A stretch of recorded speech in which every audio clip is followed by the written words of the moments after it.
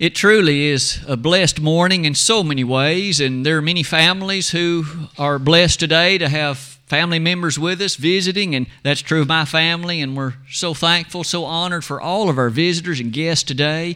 You're so special to us in many ways, and our membership here, as well as all who are present, are so thrilled that it's the first day of the week, and we can in fact offer this worship to our God in heaven. As we begin this part of our service today, the lesson for the next few moments having to do with a topic that the world is finding at least the center of focus and attention today.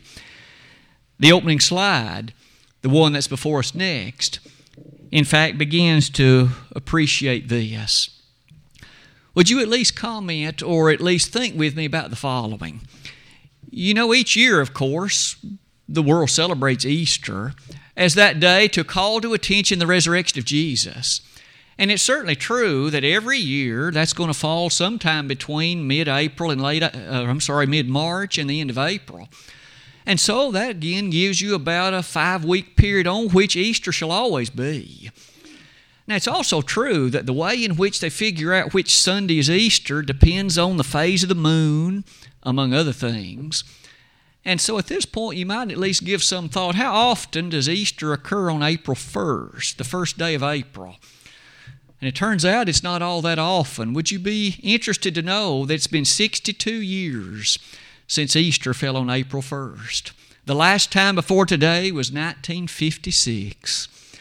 Now, as you think back to things back on that occasion, you realize the next one after today will be 2029, and after that, 2040.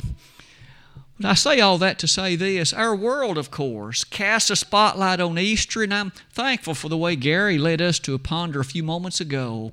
The fact that we have the blessed joy every first day of the week of thinking about not only the Lord's death, but His resurrection as well. Today, as you and I then think about a lesson that relates to some of that, I would invite you to note that slide with me. There is something truly special about the historical character of the Christian faith.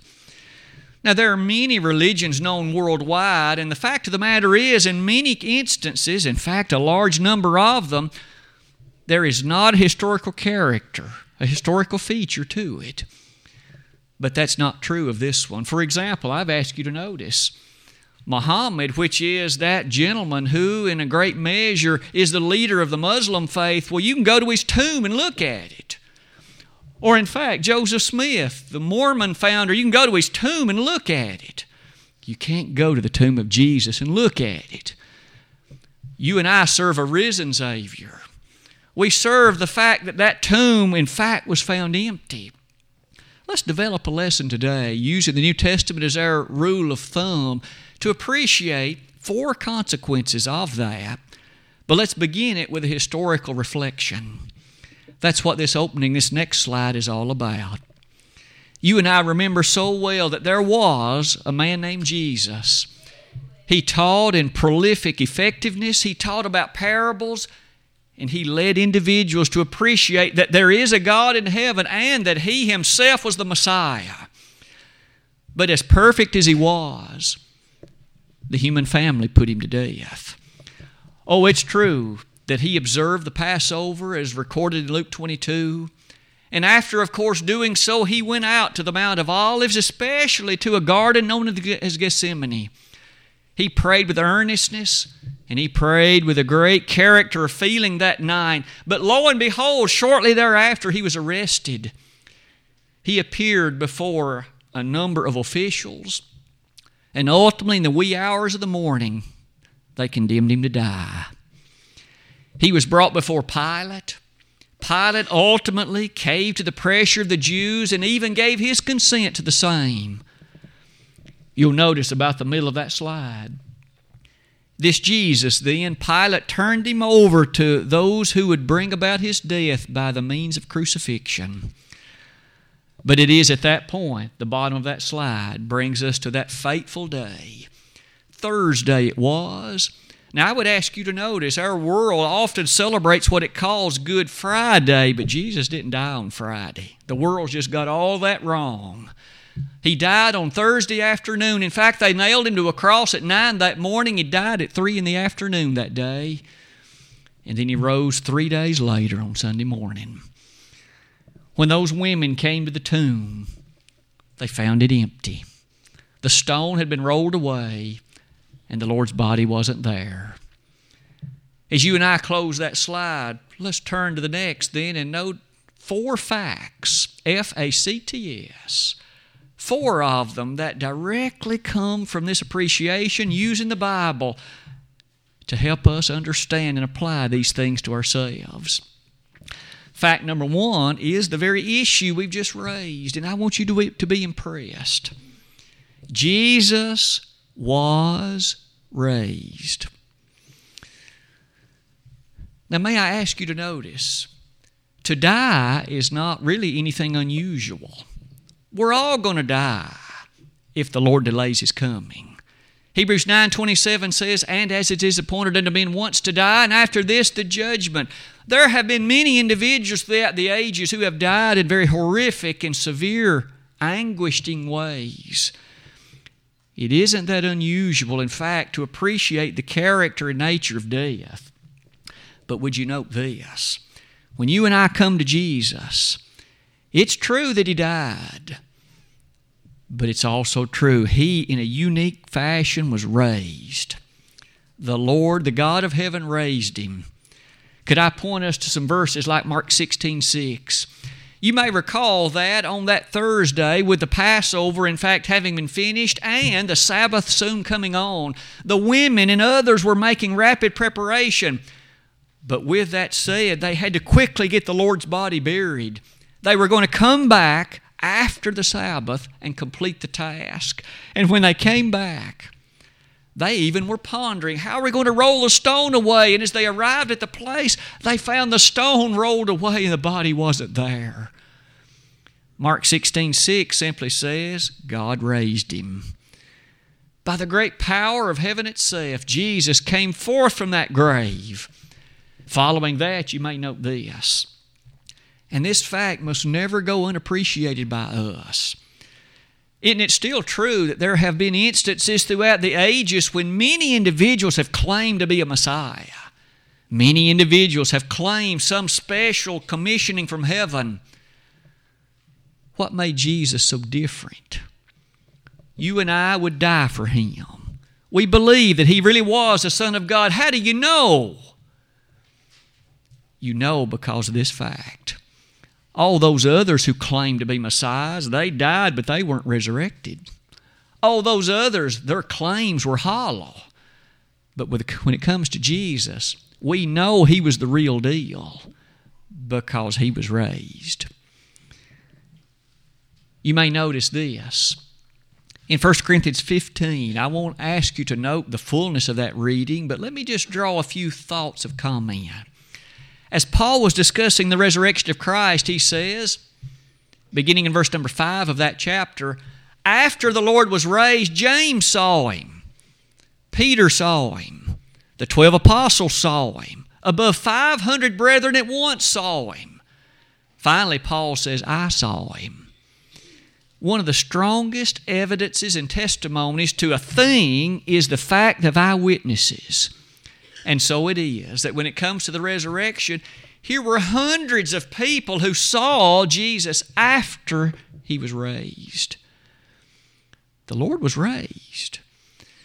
Now you and I realize today, many occasions are those in which we place the body of a loved one into the bosom of earth. Death has occurred. You and I don't go back to the cemetery hoping to see a resurrection. We know that's not going to happen until Jesus comes back. But yet here was an instance in which they placed the body of Jesus into the tomb, and sure enough, 3 days later, He was raised. And there were many witnesses who saw the risen Jesus. Now would you ponder with me for a moment the place of that later in preaching of the New Testament? When Paul and James and others then stood in pulpits and preached the resurrection of Jesus, there were actually people in the audience who says, yes, I saw the risen Jesus. They knew that it was so. The fact of that leads us to close that opening observation, that first fact, with this statement. There's an extremely strong line of argument placed before you and me in 1 Corinthians 15. The fact that Jesus was raised leads us to note this. What would be true if it had not happened? If Jesus had not been raised, that would mean the apostles were liars, because they preached He was raised. And therefore, if He really wasn't, Paul says we, including himself, would have been a liar. But secondly, he goes on to say, not only would we be liars, your faith would be vain, because you believe in the risen Jesus, and all your hope of heaven rests on the fact that He was raised. Not only that, you and I would still be in our sins if He had not been raised. I suppose it's true that there are many who, upon considering that last fact, allow that to slip by our thinking. If Jesus had not been raised, it's one thing to believe in a crucified Jesus, and that true is powerful, but it's even more powerful and complete to realize we also believe in a risen Jesus. Fact number one, Jesus was raised. Fact number two, let us notice what that consequence has for Jesus Himself. We mentioned, at least in passing, some element of this earlier. Let's complete that thought like this. Jesus died, and as horrific a death as it was, as full of anguish and excruciating pain as it was, all of us realize the magnitude and degree of it. But there have been a lot of people throughout the ages who've died very anguishing, horrific deaths. In fact, in Hebrews chapter 11, in that honor roll of faith, it says there were some people who were cut in two. Imagine someone taking a saw and cutting you in two, and thereby leading to your death. Wouldn't that be painful? Many individuals have been stoned. Others have met their deaths in other ways. And yet the Lord was crucified. But wasn't it true? Two others were crucified that day too. Two thieves. But something was extraordinarily unique about those days following for Jesus. He was raised. The thieves were not. Jesus was raised. In Romans chapter 1, verse 4, there's a great conclusion. There's a tremendous truth asserted. Paul, writing to the Roman congregation, said, we take Him, consider Him, trust in Him as a Son of God. Why? Because He was raised. That's how we know that He really was the Messiah. That's how we appreciate the fact He is and was the Son of God. He was raised. Now, go back in your mind to that scene in Luke 18. You remember even before He was crucified, Jesus, in preaching to His apostles on one occasion, He was journeying toward Jerusalem, and on that occasion, verses 31 to 34 of Luke 18, He said, the Son of Man is going to Jerusalem. There He will be despitefully treated. He will be scourged. He will be killed. And He will rise again the third day. Jesus, you see, foretold about the events of His death, but He also foretold about the character of His resurrection.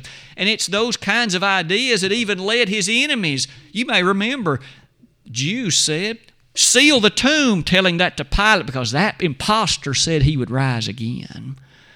Even they knew what Jesus had taught. The fact of the resurrection and the nature that He was the Son of God brings us to those final two observations in that second point. He was raised to know no corruption.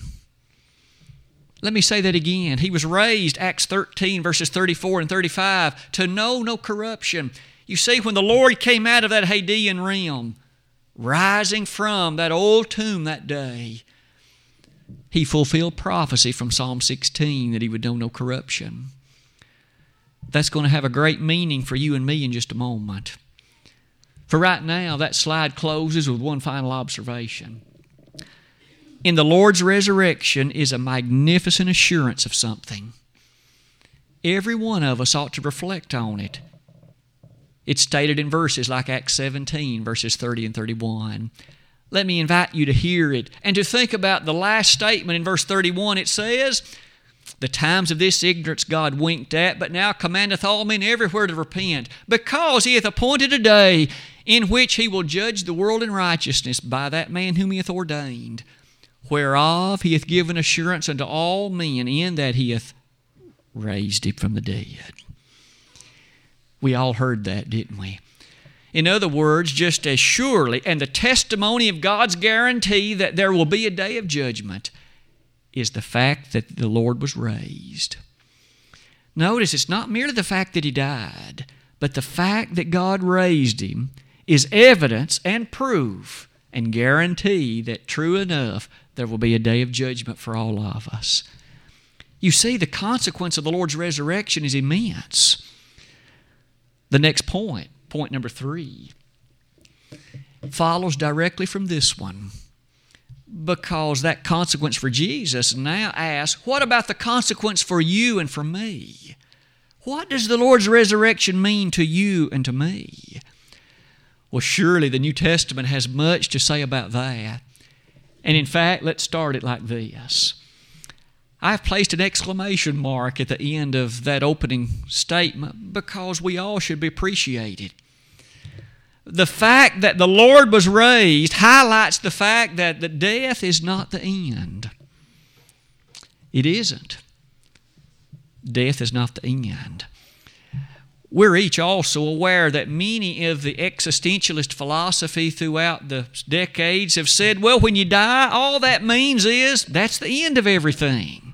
Your life is over, your existence is over, you just fade away into nothingness. My friend, that isn't so. Oh, that is not so.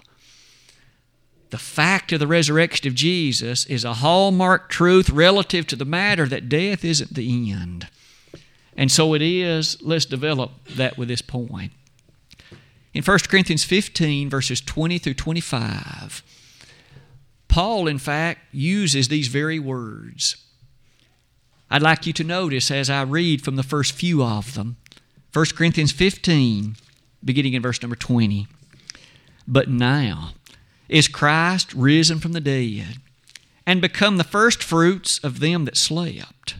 For since by man came death, by man came also the resurrection of the dead.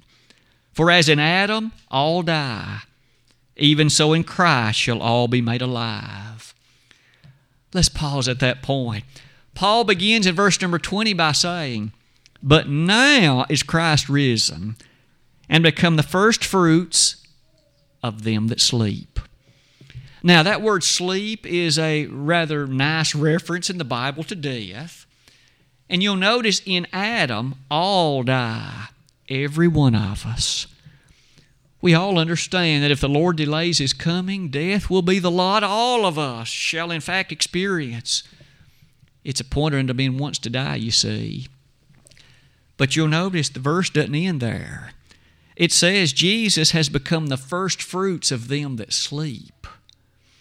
That word firstfruits, as you and I appreciate from Old Testament usage, is a reference to this. You and I remember how it worked. God commanded the ancient Israelites that when the harvest time would come, you make an initial gathering of the very first ripe grains. And you go take and offer that as an offering to God. It was the wave offering. The first fruit idea then was this. You offered that very initial element in that which was ripe with the guarantee and promise of God of the rest of the harvest that was going to follow it later. Paul's usage is this. Jesus rose first as God's ultimate and final guarantee that everybody is also going to be raised at the proper time and location. The Lord's resurrection, you see, is the guarantee that all of us will be too. As we noted earlier, the consequence of the Lord's resurrection is then rather significant and mighty. And that premise is used on many occasions throughout the remainder of the New Testament. May I call to your attention texts like 2 Corinthians 4, verse number 14. We each remember how sweet and how presentable that thought was when Paul said, just as surely as Christ was raised, you and I live in accordance to the fact of His resurrection. We live our life in open pursuit of the things of the truth of Jesus. It is for that reason that last few thoughts then should be ours. The Lord was raised for our justification, an explicit statement of Romans 4:25. Why was the Lord raised? Because of your and my need for justification. Now that word justification means just as if I had never sinned. You and I could never be forgiven from sin if the Lord had not been raised. The shedding of His blood at the cross was a needful thing, but He was proven to be the Son of God when He was raised from the dead. Those thoughts are profound. They're meaningful. And they're so very helpful to you and I to live faithfully. Perhaps two final things. It is at this point that you and I can make this final connection. It has to do with baptism. Now notice, we have so far cast a spotlight on the Lord's death, and when He died on that Thursday, we understand well that His life was taken from Him as they nailed those nails into His hands and His feet, and 6 hours later He died. But on that Sunday morning He arose.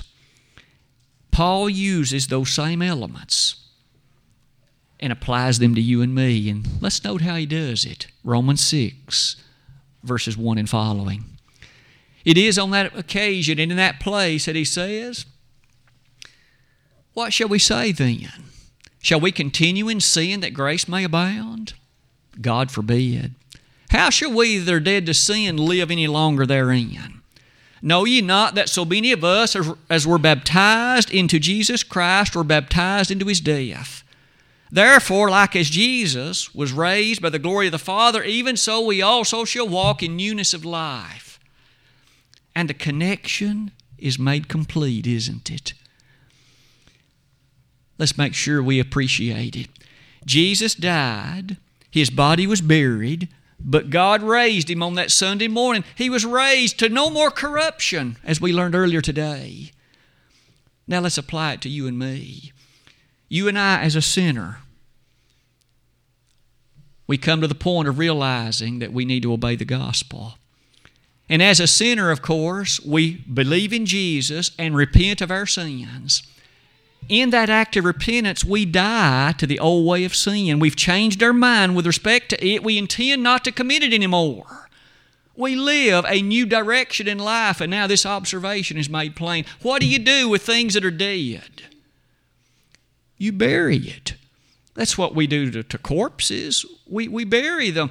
Paul says, once we've turned from sin, we need to bury the old man of sin, and there's how it happens. That's the key element in regard to baptism. You bury the old man of sin, and in so doing, then, what comes forth in the resurrection? The new man. The one who walks in newness of life. It is a sadness to think that so many in our world have misappreciated the significance of baptism. May we say it like this: if you hadn't been baptized, you haven't yet buried the old man of sin. He's still walking around. Therefore, you can't be saved. But when you undergo baptism, as the Scriptures teach it, that old man of sin has been buried. And the one that's now before us is the one that has been resurrected to this spiritual life through Jesus. Jesus said it like this to Nicodemus in John 3, verses 3 to 5. Didn't He highlight the fact that you can never hope to see God unless you've been born again by water and the Spirit? The sweetness and the grandeur of that appreciation closes that slide by taking us to this application in 1 Thessalonians 4. In verses 13 to 18 of that chapter, Paul, in addressing the church in Thessalonica, pointed to Jesus' resurrection and said, look at what this means for us as Christians. We ought not sorrow, he said, as those who have no hope. For if we believe that Jesus died and rose again, even so them also shall God bring with Him. And then he went on to describe how that at that second coming of Christ, we're going to hear the shout, the voice of the archangel, and the trump of God, and the dead in Christ shall rise first. Death isn't the end. The dead in Christ will rise first. Oh, it's true. Everybody's going to rise that day. But faithful Christians will rise first. Oh, I want to be among that number, don't you? You can begin to see that the resurrection of Christ is a critical element in all the New Testament. But I suppose we would be remiss not to mention the fourth and final fact of the day. I've merely entitled it The Other Side. You see, when the Bible discusses resurrection, and so far you and I have noted that the Lord was raised to no more corruption, what about that grand occasion when you and I will be resurrected? Oh, it's true, we don't know when Jesus is coming back, so we don't know the day or the hour, but we do know this. Marvel not at this, for the hour is coming, when all that are in the grave shall hear His voice, and shall come forth. They that have done good unto the resurrection of life, and they that have done evil to the resurrection of damnation. There's the word resurrection used twice in the same verse, John 5:29. With its usage like that, may I ask, it testifies to the reality that there is another side. And by that phrase, I mean the other side of death. The other side of death. You and I, while we live in this flesh, we're accustomed to living here on the earth in the here and now. Oh, and we know what it's like to eat and to sleep and to wake up and to engage in work, and we understand what it's like to be with family and friends. We are accustomed to existence on this side. But may I suggest the fact that the Bible asserts that there's a resurrection means there's the other side. What's the other side of death going to be like? This day, our world turns its attention to the resurrection of Jesus, and without a doubt, it was the greatest single event in all of history. But may I point out, its implications, as we've seen today, mean a lot for me and for you. It means that there's a day of judgment, and it means I must be ready to experience the resurrection of life. And that's what this slide is all about. There's coming a moment of judgment. May I ask, am I ready? Are you ready? There's not going to be any second chances. There won't be any do-overs. You know, in golf, when you, in fact, make a shot and you don't particularly like it, sometimes they'll give you a mulligan. There won't be any mulligans on the day of judgment. That's going to be it. And the affirmation of the fact of that is the Lord's resurrection. Just as surely as God raised Him, there will be a resurrection of you and me. And there will be a judgment that follows it. It would be a tragedy then to imagine that day and to have the thought, well, I had the opportunity to be ready. I heard the gospel. I had opportunities to obey it, but yet I rejected it. I had individuals praying that I would. I had family members and others who insisted that I live wisely, and yet I turned a deaf ear to it. And now I have nobody to blame but me. I can't blame Jesus. He died for me. I can't blame God. He sent His Son that He might pay the price for my sins. I can't blame others who prayed earnestly for me because they did their part. I have nobody to blame for going to hell but me. The resurrection of Jesus is a significant statement that God's fidelity is to be noted. And today, let's close that slide like this. It's with that same verse we noted earlier in John chapter 5. It was on that occasion that some Pharisees were again challenging Jesus. And as a part of their challenge, they made note of manna and other things. And yet Jesus said, marvel not, don't you be surprised. The hour is coming when all that are in the grave shall hear His voice. Every cemetery is going to be emptied on some occasion. Every one of them, every person, whether living like a rascal or living like a godly, pious person, is going to come forth. And in so doing, they're going to stand before the God of heaven, and Jesus is going to be the judge. And when He opens the books, Revelation 20, verses 11 to 15, what will the verdict be concerning me? What will the verdict be concerning you? the same Jesus that humanity nailed to the cross is going to be standing there as my judge. And He'll even show us the nail prints if we want to see them. And I'll have nobody to blame for disobeying Him but me. How do you stand today? Are you living in light of the resurrection of Jesus? That text we noted earlier said it like this. In 2 Corinthians 5, verses 14 and 15, the love of Christ constraineth us, because we thus judge that if one died for all, then we're all dead, and that He rose again, that we might live for Him. Are you living for Him? If you're not, the song of encouragement is about to be sung. We've looked at 4 facts of the resurrection today, and I might summarize them like this. Fact 1, Jesus was raised. Fact 2, that declared Him to be the Son of God. Fact 3, that was the promise that all of us will be raised. And fact 4, that means there's coming a day of judgment, and the other side, there's a hell to be avoided and a heaven to be gained. Which road are you and I traveling? I pray that we're traveling the wise one. But if you're not, why not make a change today? There'd never be a better day than April the 1st, 2018. We'd be delighted to assist you in your response to the gospel. As an alien sinner, you need to believe in Jesus with all of your heart. Repent of your sins, confess His name, and be baptized. We would be happy to assist you today. If you have begun the walk with Christ and you were a faithful follower of His for a while, but you have taken a different path, you've chosen to walk a different road, the resurrection clearly has not become a very meaningful thing to you anymore. It really doesn't mean much. Don't you realize you're headed to judgment? Don't you want to be ready? As a wayward child of God, we'd be honored to pray on your behalf. As you repent and confess those errors, God has promised to forgive them.